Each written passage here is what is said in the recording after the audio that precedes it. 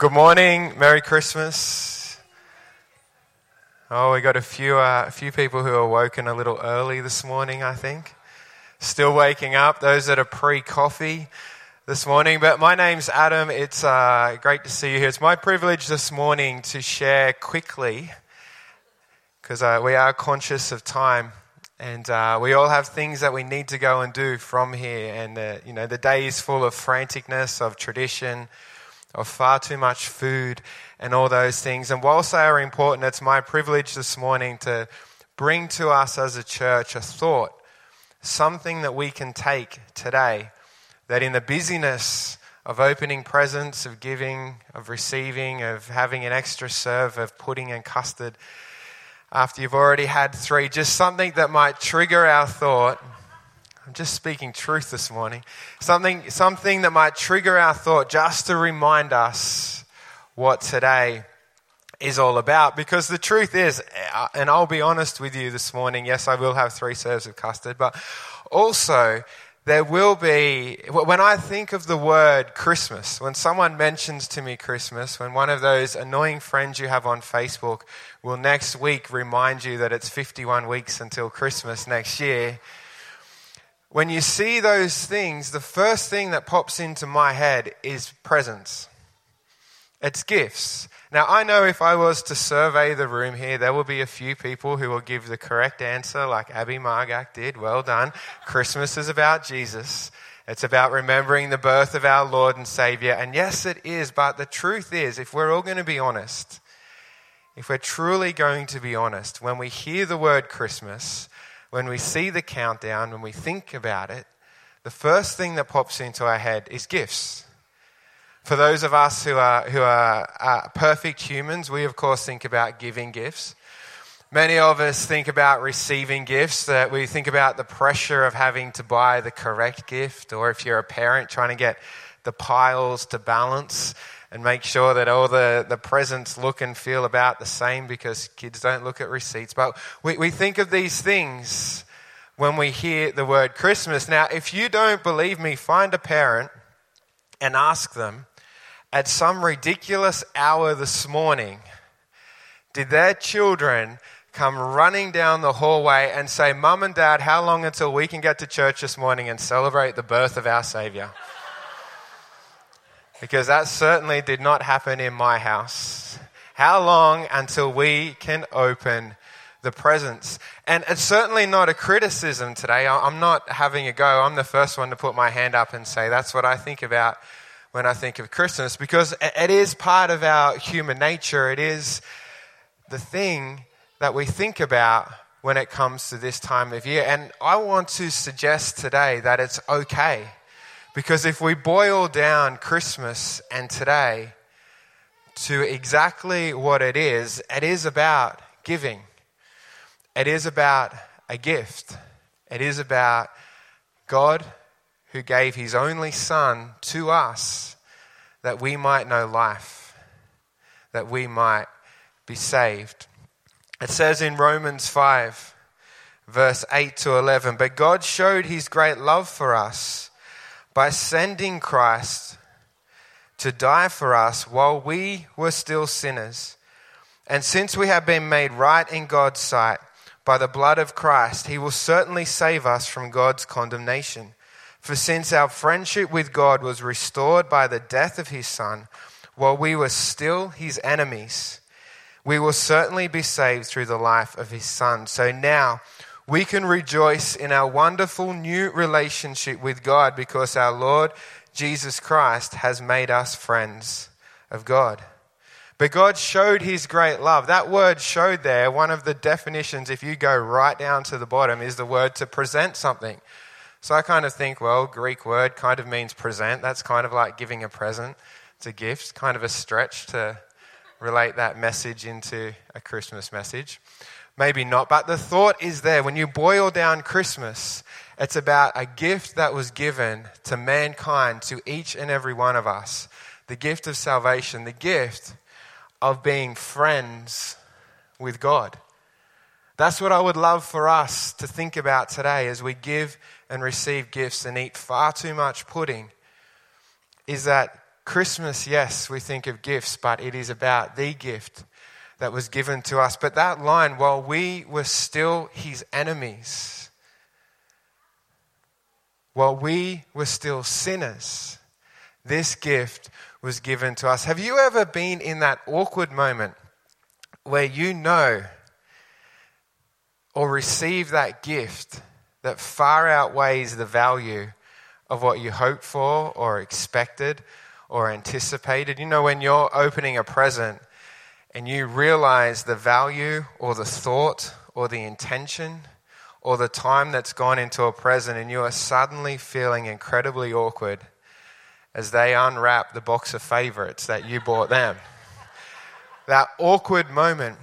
Isn't that what Christmas can feel like to us? That while we were still sinners, while we were enemies of God, a gift that we were so unworthy of receiving, that seemed so unbalanced for our contribution, was given to us as the greatest gift that was ever given to the world. It became very real to me a few weeks ago. I was overseas with some of our great friends from this church. We were in Bali ministering and serving at Red Frogs. Yes, it really is a missions trip. Looking after schoolies and leavers who are over there, hopefully intervening and helping them from making decisions and actions that might affect them for years. But while we were over there doing that, there was the volcano started to erupt in Bali, spewing ash into the cloud. And the only way I was allowed to go on this trip was if I was back by 12:30 p.m. on Friday, the 1st of December, to attend my daughter's junior school graduation. Basically, if I missed my flight, if it was delayed, if something happened that stopped me from getting home for that time, it was just not worth me even coming home. So as the volcano starts to erupt, many of us start to get very worried. To cut a long story short, the airport opens the day that my flight is booked after being closed for 3 days. I get there early. I line up. There's people everywhere, thousands of people on cancelled flights trying to get out. I get to the front counter and the lady says to me, "I'm sorry, your flight's full." And I said, "That's not possible. I'm not rebooking a cancelled flight. This is my ticket. I paid and purchased a ticket for this flight. It has to be available." She said, "We've overbooked the plane by 100 people. There's no seat for you." And I remained polite. I did. I genuinely did. And to cut a long story short, about half an hour later, she comes back and says, we have a seat for you, and not only that, we're upgrading you to business class." Thank you, Jesus, suffering for the Lord. I get on this plane and I can't even, she said, "Where do you want to sit?" I said, "I don't care. I'm just happy to be on the plane." She said, "I'll give you the front row, seat number 1A, by the window." I couldn't even touch the wall in front of me, which me, I normally when I'm flying, my knees are by my ears because I'm so tall. But in this thing, now, when I got on the plane, I'm used to, not that I fly that often, but turning right and going into, economy. But this time I turn left and go into business class, and like they're greeting you and there's a curtain and they're bringing around drinks, orange juice. And what drink do you want when it takes off? I'll have a coffee and a meal, and this screen that comes out of my seat. Everything's free because I'm in business class. And as I'm lying there, because you can put the seat back, it's great. All I wanted to do was to stay awake and take advantage, but I hadn't slept all week basically, and I was going to be out of it. But just as I'm about to fall asleep, in my very comfortable seat after eating a Thai beef salad and drinking a flat white, it was great, I had this thought, because I expected to walk through that curtain and have a host come up to me and say, "Listen, Mr. Purcell, I know that you have walked through into this and you have a seat here, but listen, you don't really have any right to be here. You've bought an economy ticket. You can sit here, but you get none of the privileges, none of the luxuries, none of the abundant life things that everyone else in here is going to get, because you don't have any right to be here. You are unworthy of this ticket. You don't have the frequent miles. You don't have the right. You didn't buy a seat for here. You don't have any of the things that mean that you should be in here. So you just sit there and be quiet, sleep, and watch everyone else get it. That's what I was expecting to happen. But the moment I walked through that door, that curtain, I was treated like anyone else who had paid thousands of dollars for their seat. Anyone else who had earned the right to be in there. And as I'm falling asleep with my leg rest up and my seat back without annoying the person behind me because there's so much space, I have this realization that that is the gift that God has given to us on this very day. There's no need to feel awkward about our contribution or the gift that we have given back, because there is nothing that we have done or can do to deserve to enjoy the rest of our life in business class when what we have really earned is economy class, except for the fact that on this day, thousands of years ago now, a gift was given to the world. That means we live an abundant life, walking through a curtain and enjoying every privilege that it means to be a friend of God, even though we were once enemies.